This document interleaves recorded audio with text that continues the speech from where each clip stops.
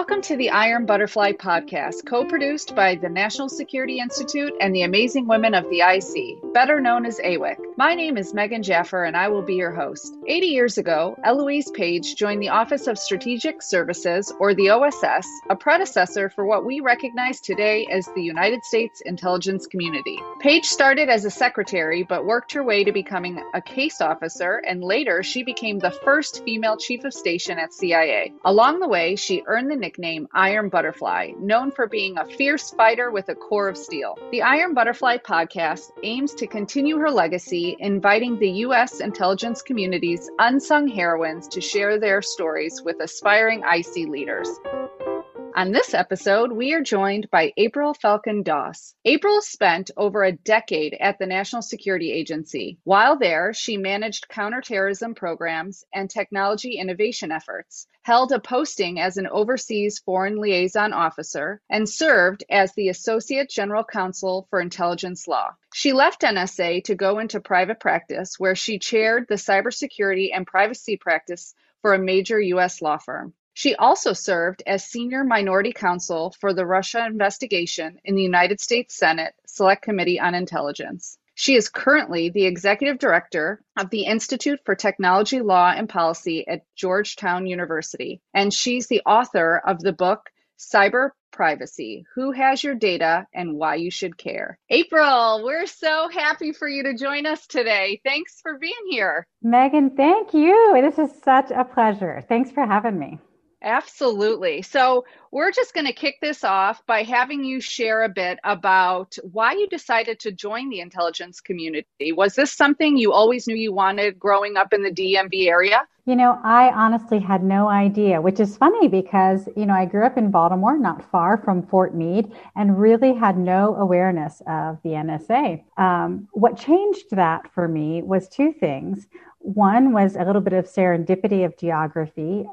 By around the year 2000-ish, I was living in the suburbs of Baltimore, not far from where Fort Meade was. And we just had, friends and acquaintances who worked at no such agency and were kind of cagey about what they did. And, right. Oh, I work at the Department of Defense, and then 9/11 happened, and like a lot of people, I'll never forget where I was on 9/11. I was in the hospital. Our second child had just been born. And I had a phone call from a relative asking me if I had the TV on. I said, of course not. She said, April, turn on the TV. A plane just hit the World Trade Center towers in New York. And, I was in a transition time where I was, home for maternity leave. And as it became time to think about returning to work, I thought, if I can do something that's in service of our country, that's an honorable thing to do. And so that thought kind of combined with the serendipity of geography to make applying to NSA a natural choice. But if you'd asked me growing up, this was nowhere on my radar screen. Wow. So once you arrived there, what was your first job? What did you do when you first arrived at NSA? And how did you move through your career over the 13 years you were there? When I first arrived, I had a fabulous job. So I'm a lawyer by training. I had been through law school. I had been practicing law. But at the time, NSA wasn't hiring any lawyers from the outside. What they were hiring for was a policy officer.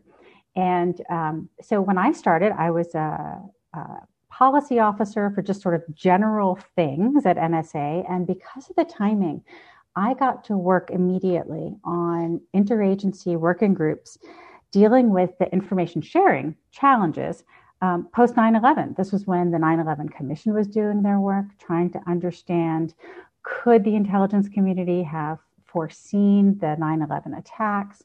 And there was a really tremendous effort across all of the components of the intelligence community to look at what kind of reforms might need to be undertaken in that regard. So worked as a policy officer, got immediate exposure to counterparts, across the DoD and IC, worked on things like the stand-up of the Director of National Intelligence Office under the Intel Reform Act as part of the community conversations around what should that office look like? What should that DNI function do? And also along the way got to manage some counterterrorism information sharing programs, because it was all about information sharing. How can the IC do better the things that it was already doing, and make sure that there was all the right protection of sources and methods and sensitive information, while also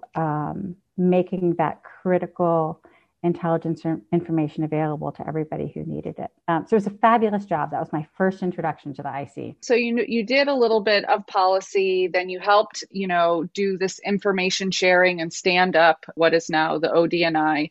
While you were there, what would you say the best job was while you were there? What really excited you while you were at the NSA? Oh my gosh, so much. It was funny. So I still remember getting my first security read-in, and it all felt a little bit surreal, to be honest. And as soon as I had that security read-in and I started to become exposed to the breadth of programs and opportunities at NSA, I thought, you know what, if I ever get bored here, shame on me, because there was so much interesting work happening everywhere.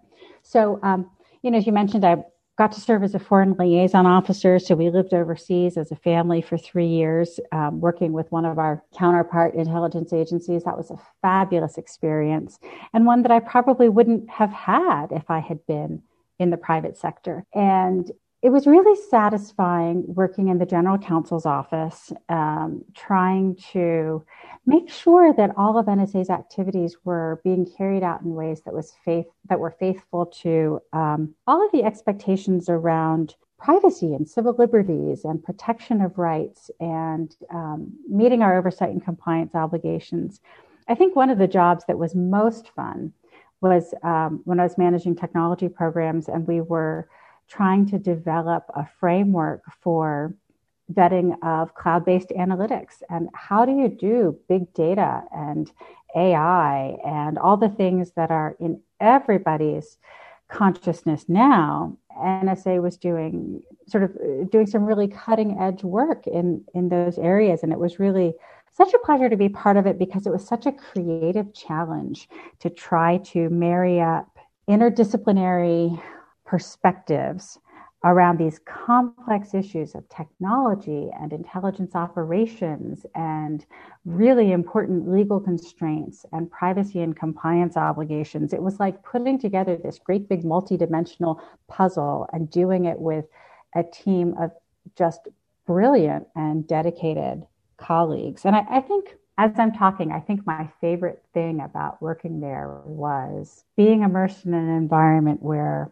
there were so many truly brilliant colleagues that I worked with, all with such dedication to not only carrying out the agency's mission, but doing it the right way, doing it in ways that were honorable, consistent with law, tied to policy, all of those things. Just being immersed in that environment was, like I said, I knew there was no reason ever to get bored. I love that answer. It sounds like you had a great breadth of opportunity to do different things while you were at the NSA. And so I wonder, what did, and I guess what does even now, success look like for you in your career? Because it sounds like you tried a lot of different things, which is exciting, but not everyone does that, right? Sometimes they take this path and they don't deviate from it. And what are some of the things you're most proud of during your time there? Gosh, those are great questions. So first, what does success look like? I think it really has to do with being true to your own ideals and your own passions and values. And so for me, one of the things that, I've come to learn about myself is I have a really low threshold for boredom. I like to be doing work that's interesting and it's energizing. I like to do work that feels like it has a purpose and a significance and is in service of some larger goal. I love to be able to work collaboratively. And in my case, also, I really love finding work that allows me to do that in ways that are sort of in balance or in harmony with other aspects of life as well. And so, one of the things I love about this podcast is I love hearing all of these stories about how people navigate their careers. And in my case, navigating the career was really not about how quickly can I become a senior executive, or, how is this going to look on my resume? It was really about how can I be helpful? How can I do interesting work? How can I do it in ways that create the time and space for other obligations and commitments in life at each of the stages of life? So that's another long answer to a really simple question. No, it's not at all. I think that's a wonderful answer. So if you could pick one, what would be the one thing you were most proud of while you were there? Oh, golly, that's hard. But I think I'd have to say it would go back to that technology program, because at the time we were working on this process for vetting cloud analytics, this was early in the days of migration of IC data into cloud-based environments. Of course, now we all hear about, the ICIT enterprise and big, kind of programs. This was much earlier days than that. And at the time, it was still the case that probably the most cutting edge work that I had seen in how to handle data responsibly, big, unstructured, complicated data with lots of different rules and requirements and obligations and constraints associated with it. By far the most complex work that I had seen was happening, not in the private sector where we see so much of that work happening today, but in contexts like the work we were doing at NSA. And so being able to pull together that team and tackle this question of how do we ensure legal policy and compliance vetting of cloud-based analytics in a way that is consistent with the technology needs, that's going to fit mission operations, that's going to meet privacy and compliance requirements, that's going to be scalable, and can move at a pace for mission requirements, was just such a complicated problem to tackle. And the solution was one that worked well, was scalable, was really creative. And I know this is the nerdiest thing in the world. I can't believe I'm even trying to describe this. It's hard for me to put into words what a deep passion I felt for doing that work. And so there were lots of things that were satisfying to be part of important, counterterrorism operations, satisfying to be helping enable important, cybersecurity related missions, lots of things. But that was in its own way really novel work. And, because you get to have these conversations, with all of your guests, it's hard to talk externally about the work that happens in the IC. But I will just say the opportunities for creative, collaborative, interdisciplinary, interagency work just are nearly endless. And every time I got a chance to work on that kind of project, it was just so, so satisfying. So before we move on, post NSA, I'd really love to hear if you could debunk some of the misconceptions or the myths of the NSA or the No Such Agency. Yeah, so it's such a great question. And, when I got there, I didn't know much about it at all. So it was kind of a blank slate to me. What I did know was what I had seen in movies like Enemy of the State. And so I can assure you that NSA is not redirecting satellites to target anybody running through the tunnels in DC. No, really, I think that's the biggest misconception. I think there's this idea that NSA behaves lawlessly and hoovers up all the data. And that was absolutely not my experience there. My experience and observation there is that the work that NSA does is really hard to do.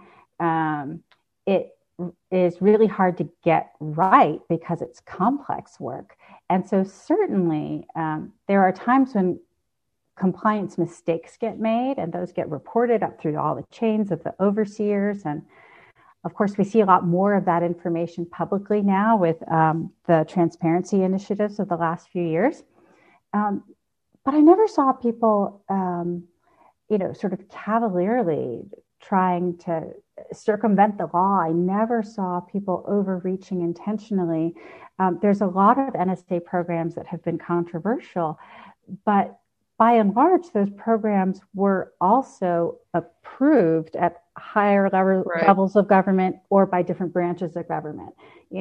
So something like the bulk metadata program, very controversial, was approved dozens of times by different federal judges. So when somebody criticizes that, saying it's unlawful, well, actually, a whole lot of federal judges said it was lawful. There's a really important policy debate to be had about whether it should have been, and the law has since been changed, and now that's done differently. And those debates are really, really important. But that idea that NSA is acting, recklessly and just scooping up all the information about everybody, that was never my experience at all. Really, the opposite was true. So I want to switch gears a little bit. And, you are a trained lawyer. Can you tell us a bit about how you started working more on the technology side, how you kind of made that leap, and why this area of the law is interesting to you? So, funny story. So I was in a staff meeting in the OGC, the NSA General Counsel's office, back in about 2005 or so. Somebody said, well, there's going to be some technology modernization initiatives at NSA, and we need somebody, a lawyer on staff, to kind of be the point person for that. And everybody in the room looked at their shoes. And I thought, I don't know, that might be kind of fun. I was a history major. What do I know? And so really, I ended up starting to work on that by default, and very quickly found it fascinating. Learned all about computer science and engineering and telecommunications and all of the challenges of what is our global internet and telecom network today, and found that it was fascinating to me. Loved being able to work with lots of really smart computer scientists, mathematicians, engineers, and others who could explain things to me repeatedly until I understood them. And I'd say, okay, let me repeat this back. And can you break that down into just a couple syllables? And but I think to me, what's so fascinating about it is, technology has been leaping forward so quickly in the last several decades that technology is changing far faster than law is, far faster than policy is.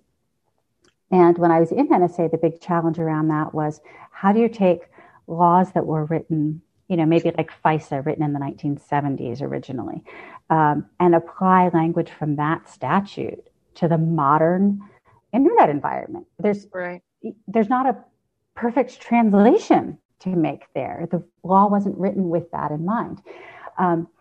And that area is still so intriguing to me because now we see it in our everyday lives. I mean, if you think about the way that social media and platforms and smartphones have transformed everyday life for all of us around the globe, law and policy still aren't keeping up. And so I find that a really interesting and a really challenging set of work, trying to help harmonize that, figure out how to modernize rules in a way that makes sense with technology. So, you also spent some time on the Hill working on election security issues. Can you share a few stories with us from your time there, and how did that happen? Yeah, so I had the privilege of serving as the senior minority counsel on the Senate Intelligence Committee for the Russia investigation. And when I started work on that, it was in early 2017. It was before James Comey had been fired as the FBI director. It was before Robert Mueller's Office of Special Counsel appointment had happened. And all that sort of the public knew at the time was that there were serious concerns about Russian interference with the 2016 election. The IC had put out an unclassified summary report to that effect the previous fall. And the Senate Intelligence Committee was launching this bipartisan review of what had happened and what might need to be done going forward. And in some respects, it felt very similar to the look back that the IC was doing post 9/11, trying to sort of do that dissection of what had happened, articulating lessons learned, figuring out how to go forward. I have to say, my hat is off. Full credit to Chairman Richard Burr, Vice Chairman Mark Warner. Their commitment to bipartisanship on that committee was absolutely what underpinned the success of that committee's work. The committee ultimately came out with a 5-volume report that talked about everything from the ways that the Russian intelligence services were using social media to influence U.S. Domestic partisan politics, to election security hacks, attacks on registration databases and vulnerabilities of vote counting machines, to the counterintelligence pieces, attempts to cultivate relationships with key figures in the U.S. It was an extraordinarily wide-reaching investigation, and really good work came out of it. I think that the feature that made it really successful was that commitment to bipartisanship, especially for an investigation that had the potential to be so politically fraught. Bipartisanship is not always an easy thing to achieve, but in the national security context, it's critical. Absolutely. Ideally, national security work can be truly nonpartisan, right? But it has to be bipartisan. The nation's adversaries are all beyond U.S. shores, right? But we knew that investigation was going to be hard to carry out in a bipartisan way. As I mentioned in your bio, you wrote a book about cyber privacy. Could you share with us a teaser about the book and why cyber privacy is important to you? Yeah, so I wrote the book with the idea that you shouldn't have to be an expert to understand what happens to your data. And the genesis for it was, in about 2015 or 16, I was doing a lecture to an IC officers class, and I was talking about the history of electronic surveillance and the laws governing collection of communications in the U.S. and how they had changed over time, and the way that laws don't keep up with with technology very well. And after the class, somebody came up to me and said, you should write a book about that. And I thought, really? Maybe I could write a book about that. Yeah. And so then I come out into the private sector, and I'm working as a lawyer doing cybersecurity and privacy. I'm advising companies on privacy regulations. I'm looking at what is a privacy violation and artificial intelligence and, all these things. And I realized, I have been working full time on issues relating to privacy and technology, for 20 years. And it's hard to wrap our heads around how quickly all this changes. Mm-hmm. And it shouldn't have to be hard. When you think about it, Facebook just launched in 2004. The first smartphone came out in 2007. If you had asked any of us 15 or 20 years ago, would we expect there to be social media platforms that know our personalities better than our family members do, or that predict our behavior?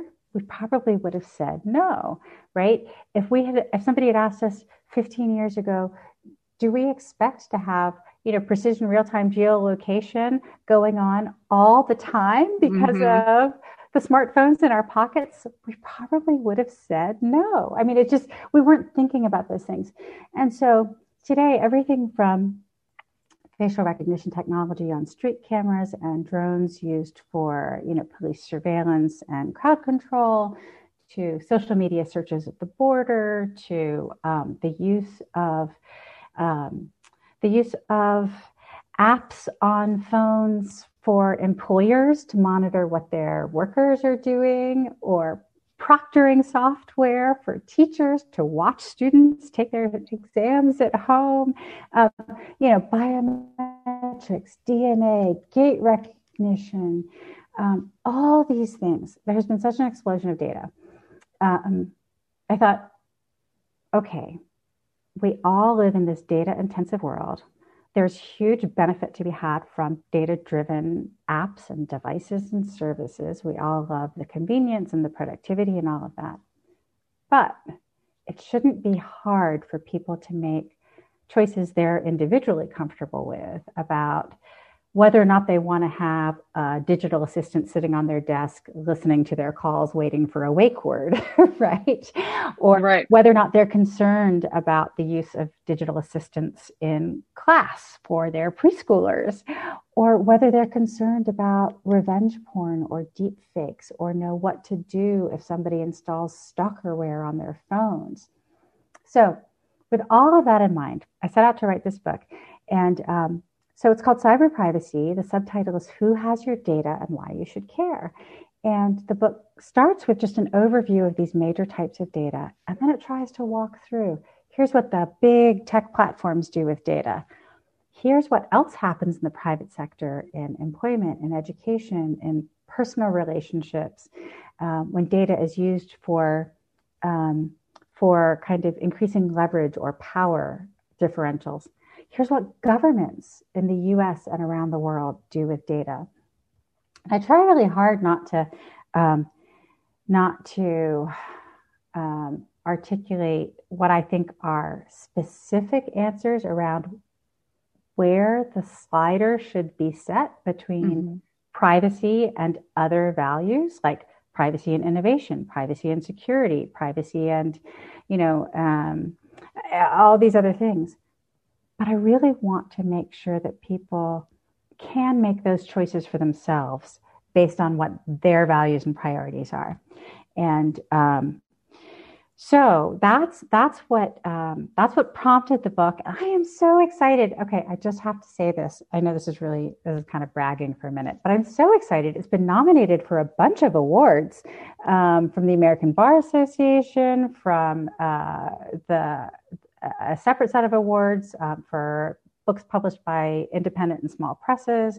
So it's gotten really terrific reception so far. And well, you should be excited. That's wonderful. Congratulations. Yeah. That's really wonderful. Yeah, thanks. So it leads me, I guess, to the next question. You've already had this amazing career. So what's next for you? And how do you feel your time in the IC prepared you to take on whatever is next? So I've just stepped into a new role at Georgetown, as you mentioned, as the executive director for the Institute for Technology, Law, and Policy. I'm super excited about it because it's all the issues that I really care about and have been working in. But I would say, winding back to early in my career, I would never have imagined this was the path I would take. When I was in law school, like cybersecurity law wasn't even a thing. It didn't exist, right? Just like a lot of these technologies didn't. And I think that the experiences and values that working in the IC can really foster and support have served me really well in a lot of different walks of life. And first, I have to say, as I mentioned, my career has been a bit of serendipity at a whole bunch of points along the way. For me, that's been okay. That has been absolutely fine. It's worked out well. And I found that the IC was a great place to work when I was more junior and needed flexibility to work part-time. I had young kids. I wanted to spend time with them. Had great career opportunities. As I became more senior and I was working full-time and jobs that expected longer hours, that came at times that worked in terms of my overall life balance. So my experience with the IC has been really great place for all that.